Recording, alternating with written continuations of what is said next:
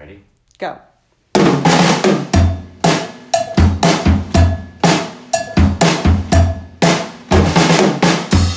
Well, hello, everyone. It's Heather Whaley. Um. That was a bummer, right? I mean, that's like Hi, Frank Whaley here. the way that I said that. Yeah. That was sort of like, Well, like I think you should go back. I mean, it's been a while since we've been doing this, but I think you should go back to how you would say it in the old days. You know. I know, but we've been gone for a while. We thought we were just going to take like a weekend off, and we basically went on sabbatical. I know, but you shouldn't change things. You shouldn't change things around because people are like, oh, it's different. Do you want to explain to people what we've been doing around here in the time that we've been gone? Why we had such an extended hiatus?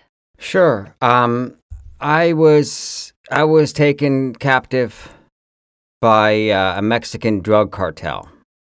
It was very scary. And yeah, so I'm okay now. No, that's not true. No. Well, what have we been doing? There's a lot has changed. A lot has happened, Heather. You and I are no longer married. That's not true. Today's our 20th anniversary. All right. 20 years. 20 long years. Congratulations. So to you. You also for the honor of being married to me. Yes, I've enjoyed it. You went away for work for a bit. You were in California. That's right. I had my first post lockdown trip. Had to get on an airplane, 7 hours with a mask on my face. At one point, I fell asleep. My mask dropped below my nose. The flight attendant woke me from my deep slumber, telling me that I had to put my mask over my nose. That's weird. So I did that, and I realized that in the, I don't know, year or so since I had been in this house, in-home, shut down, locked down, all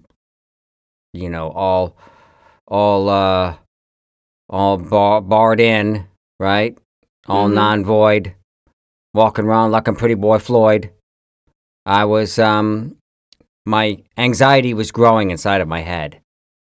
So when I finally left this house, I found that I was a bundle of anxiety. Everything that that one human being could possibly suffer from anxiety from. It was all wrapped up in a big bundle. Was all wrapped up in a big bundle, like one of those sticks that the hobos used to carry on their shoulders that was all my anxiety. What are those things called? Rucksack? I don't know. Yeah, did the hobos really? I mean, they didn't have a better way to carry something? Like you wrap it in a bandana and tie it to a stick? That's like a very inconvenient and ineffective way to carry your belongings when you're hopping trains and stuff. Oh, Heather, in the 90s, that was all the rage. You would wear flannel shirts and jeans and listen to Nirvana and walk around with like a stick with all our belongings and, no backpacks and cell phones back then. We put everything in that bandana wrapped at the end of a stick.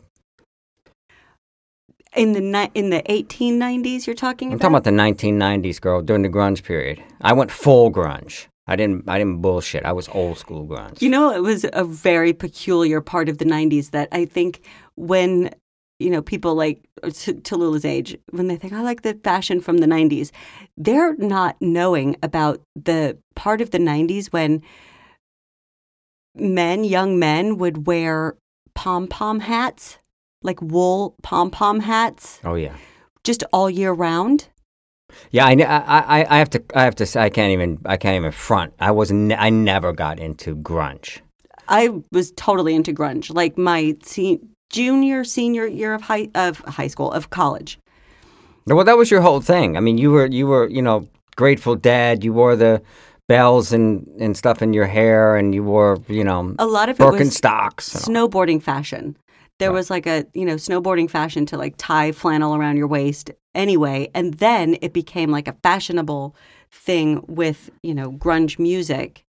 And then that was your niche. Marc Jacobs did a whole grunge collection. Well, was really annoying. But you did the whole, you kind of transferred right from, like you transitioned right from identifying as, Allman Brothers, Grateful Dead, like all that stuff that transferred pretty gracefully right into the grunge because Well, you in were between, there was a bridge in between, uh-huh. which was I moved to London, and in London, I became a punk. I didn't really become a punk. That's stupid. Nobody Punk. would ever believe it. A punk. Oh, I thought you said punk. A punk. A punk. I thought like that's in London, almost, I became a punk. I never heard of the punk. The punk. No, I the, started listening to some like punk music. I bought a bunch of Doc Martens and a motorcycle jacket. mm-hmm. Whatever. You were that was I mean, and so if you yeah. combine the sort of Northeast deadhead fashion sensibility with a London punk, what you put them in the blender, whiz it up when you pour it into your smoothie glass, it's grunge. I don't like to hear about you whizzing things up, but I'll can I give you my style timeline? Sure. So 70s, I went from kind of like Scott Baio, Bruce Jenner, feathered back hair with the polo shirt and the and the Levi's jeans and the Chuck Taylors, Mm-hmm. right? Right into somehow I transitioned. I made a full crazy leapfrog into early 80s kind of my version upstate New York punk rock, which was bandanas rolled up and tied around the neck. That's punk rock? T-shirts torn. Yeah, if you look at it, but it's a strange thing. Like if you look at like early 80s MTV fashion, because that's where I was getting my fashion sense because I lived in Syracuse, New York. So I thought like I was going like it was just strange fashion. I mean, I was wearing the blazers, rolled up sleeves, ripped T-shirt underneath with the bandana tied around the neck. I looked like Pat Benatar. I didn't realize it, but I looked like an idiot. Then I went to college, upstate New York, deep upstate forest, got my ass jacked. People didn't like that look. But I didn't, I persisted. And I went even deeper into it with the earrings, multicolored, fluorescent colored sweatshirts, blue underneath with the pink on top. What do you call that, Heather? That was like an 80s thing, like the layered look and like the bright neon colors was like a Miami Vice thing. Okay, but then I started dressing like Sal Mineo, and in Rebel Without a Cause. Yeah, like in why wouldn't you dress like James Dean? I related more to Sal Mineo. He's so cute. Pleated. Well, he was in love with James Dean. Was he really? Yeah, he was. Well, I was reading about Rebel Without a Cause.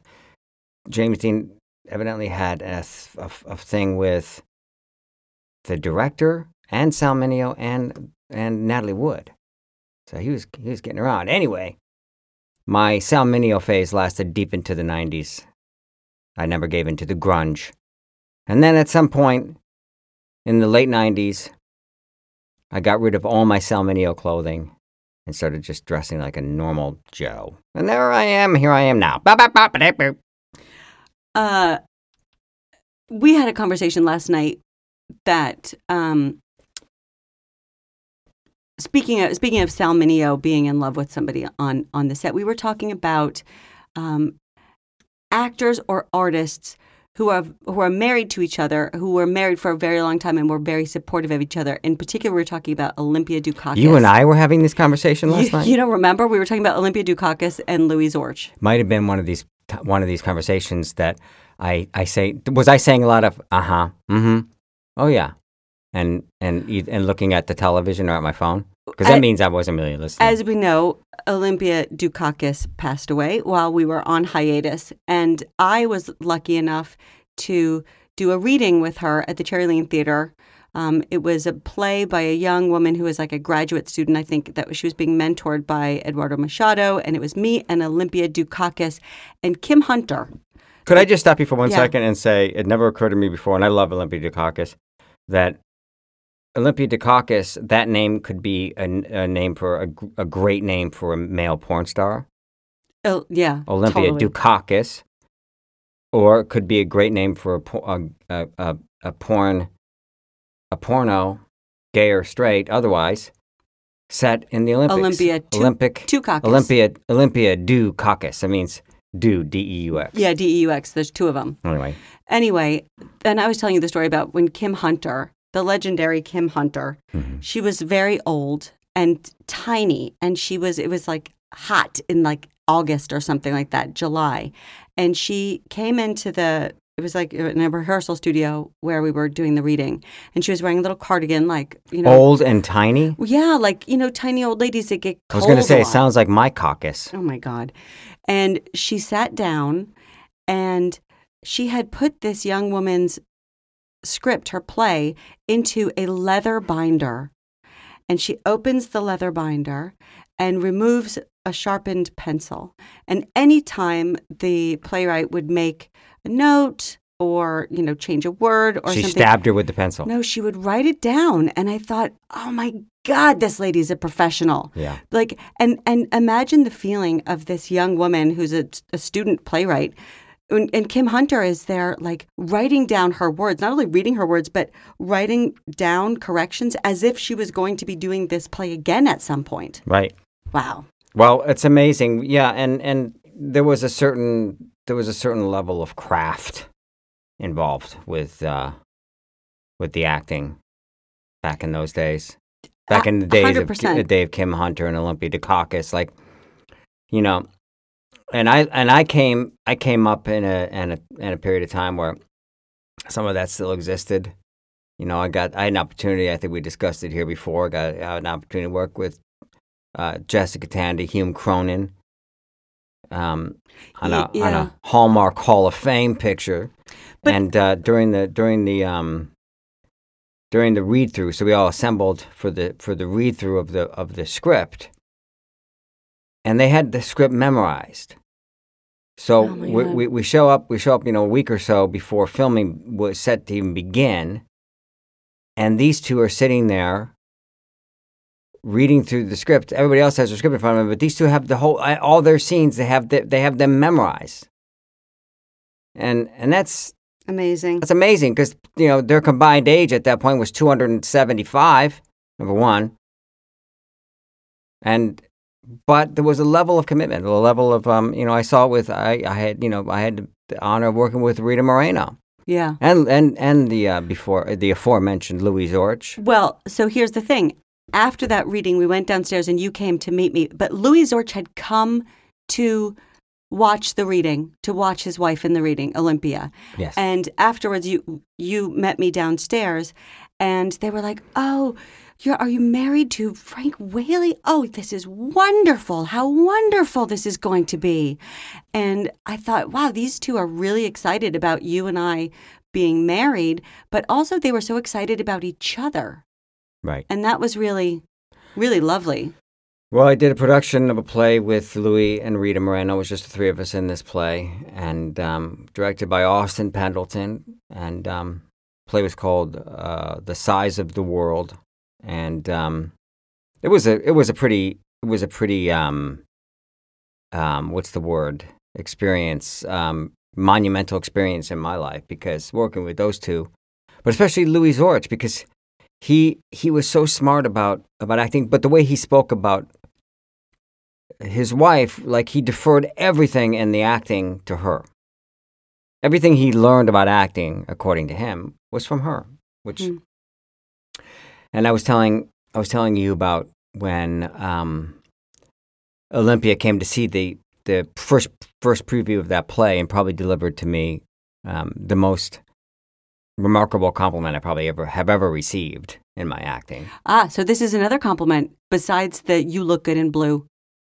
Well, right? That was in my childhood. Yes. I was an adult. You've gotten lots of compliments as an adult. Yeah, but I don't count them. I don't count them. You should. Nah, I don't because I don't deserve them. But you don't. Your self-esteem, it doesn't stop when you're, no longer a child. But what did Olympia say to you? Well, after the first preview of this show, and I was at a period of time where I was had no loss of confidence. I was a young whippersnapper, but she came to see the show, and we were sitting around afterward with Louis, and she said to me that she knew a few seconds into the play, that I had something that, in her words, she said that you did not learn. Yeah. And that's the magic. You can't learn it. You can't take an acting class and get that magic. Well, this was something that she said. I don't claim this, but that's the truth. But she said this to me, and she offered advice as well. And she's, I was young, and as I admittedly probably overconfident, enormous ego, but very little self-esteem. Ego, but huge ego, no self-esteem. Right? Does that make sense? Yes. But anyway, she told me, you have something that 99.99% of performers wish they had, and you have it. But she also suggested that, I bear in mind that it needs to be refined, and that I need to continue to work on it, and to educate myself in this art form, with classes and listening to people who, like her, and she was right. And she was right. And did I take that advice? Absolutely not, Heather. I flew myself into an odyssey of drugs and drinking and womenizing and self-destructive behavior, and basically destroyed my career by making bad choices in terms of my representation and personal involvements. And here I am now. What's another couple that was really loved each other very much was Rita Moreno and her husband. Yes. And I don't know if he's still around. He might still be around. But I was working at the Algonquin Hotel, and what were you doing there? You were doing a show there. I had a show there. Very successful show. Yeah, I had a show there, but then this is like a while later, and I was friends with this guy, Max, who was the concierge, and he had to go away. He was also a costume designer, and he was going on tour or something like that, and I filled in for him, which was a huge mistake. It was a huge mistake because I went from being like the performer in the Oak Room with my own show in the Oak Room to like now I'm answering the phone it was like booking. The hell were you thinking? It was like booking tickets for another show that was in the Oak Room. Right. And I answer the phone, and this guy's like, "I want 2 tickets, please." And I said, "Okay." And I said, "What name? Can I ask? What name?" And he said, "This is Mr. Rita Moreno." And I thought that was really cute. Well, I met him on a few occasions, and he was very proud to be Mr. Rita Moreno, and just like I'm very proud to be Mr. Heather Buca Lynn Whaley, and especially with all the. I mean, I was talking earlier. I want to focus on you for a second, Heather, because we've been away from the studio here for a little while, out of the what do we call this studio? The podcast studio. Yeah. The closet. It's also called the closet. Well, we should have a name for it. We should put up a neon light in here. Oh, that would be nice. But I can't see you anyway, so what's the difference? Yeah. But we like it better that way. That way we can, be in our own booths. But anyway, you have been, for people out there who admire Heather, for her social media presence and all her accomplishments, she's been on fire. Just simply on fire. Yeah. And I don't know I was saying it to you earlier, I think today. I was like, I don't know where you're getting the energy. I don't know. I mean, it's like you're just on fire. You've learned. You're like that Groundhog Day. It's like the line in Hamilton. Like, why do you write like you're running out of time? Only I'm not writing. I'm doing like a lot of other stuff that has nothing to do with each other or anything. I sleep like I'm running out of time. That's what I do. But you've learned how to knit. You've become an expert knitter. I made a sweater, beautiful sweater. I'm wearing it right now. You planted a above the ground garden outside. I built raised garden beds, and I surrounded them with deer fencing, and I learned about square foot gardening, and I planted some seeds. And you've taken a lover. And you've learned about tantric sex? No, I did not do that. Oh, no. Sorry, I got my notes confused. I had somebody else. No. I did get carpal tunnel syndrome, the combination of the knitting and the building. And I wake up in the middle of the night with numb hands. But you're going insane, girl. And now you've learned. Now you're learning all about Bitcoin and Oh my God. Dogecoin. And I'm like obsessed with cryptocurrency. I'm obsessed. Not so much the Dogecoin, but I feel like there's somebody opened a door to, like a secret door in my house, and inside that secret door is like a massive, massive whole city that I had no idea that it existed. And that's what this whole like cryptocurrency is. And it's kind of fun learning about it. And how cool would that be if you actually found a door in your house that you've been living in for 12 years? And it wasn't a city, but there was like something in there. A beautiful, like an indoor pool. Or I don't know. What else would you want in there? An indoor pool would be like, ugh, if it had been there for years, it'd be full of mosquitoes and stuff. Anyway, you are just, I don't know what's gotten into you, but I like it. And I wish you all the best. Oh, thanks. And 20 I wish years. I could monetize this, though. That's the thing. Girl, you don't have to put money don't mean a damn thing. Okay, but here's the thing that I'm learning from this cryptocurrency stuff. There are people who sell access to themselves. So they... well, that's what I wanted to do with the Cameo XXL. I wanted to sell access to myself, my genitals. Here's what you do. You make...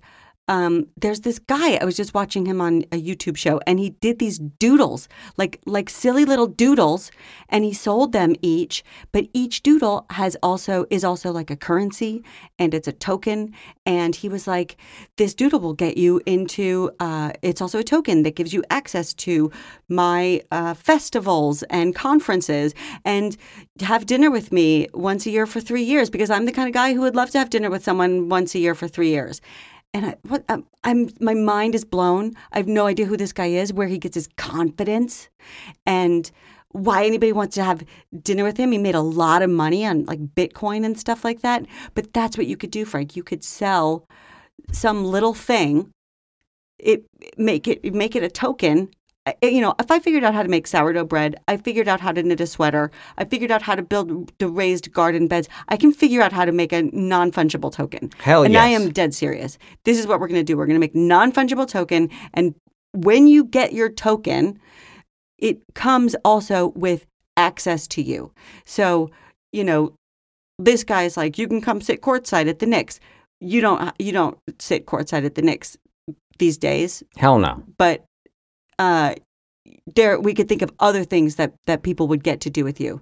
Have a game of catch. Oh my God, I bet people would love to have a game of catch with you. Sure, people can have a game of catch with me. Just they can have a cup of tea with me. They can do whatever the hell they want with me, but they have to spend some big time dollars. Listen, there's a guy who made these like little drawings, computer drawings of punks, and they were free for people at first. There were 10,000 of them, and now they're selling for millions of dollars. Millions. Their collective value is nearly $600 million, and they're not even a thing that exists in the world. Let's get to work on it. You could take a screenshot of it and put it. I mean, that's the thing. Is like you could probably just take a screenshot and pretend like it's yours. Meanwhile, 20 years later, Heather, you and I, here we are, sitting in the lab. Still married. Yeah. And it's been a hell of a ride. When we got married, there was no Facebook. There was no Twitter. No. There was not even Friendster at that time. Forget about MySpace. I was wearing damn cargo pants. No, you weren't. You've never worn cargo pants? Nah. But 20 years. Yeah. 20 years. What's your favorite memory?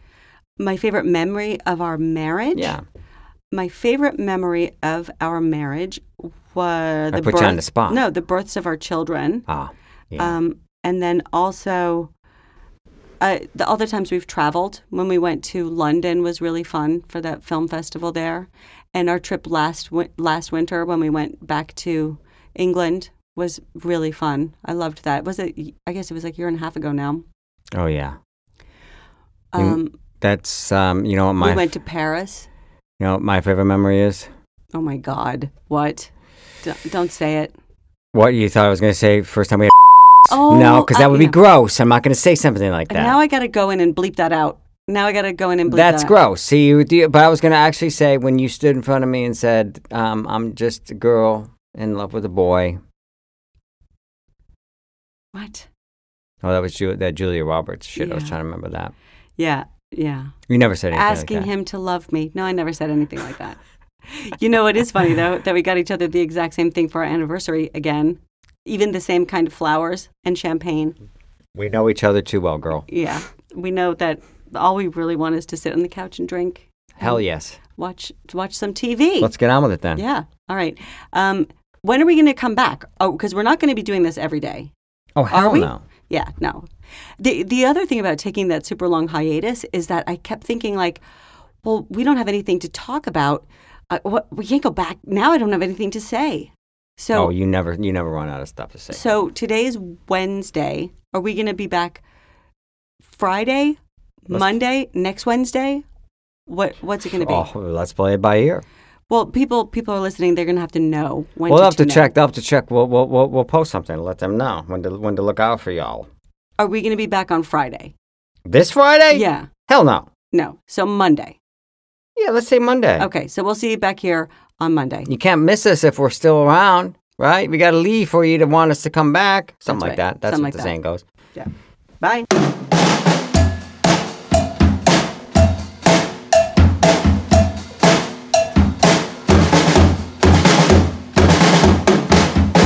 This is not very good podcast content.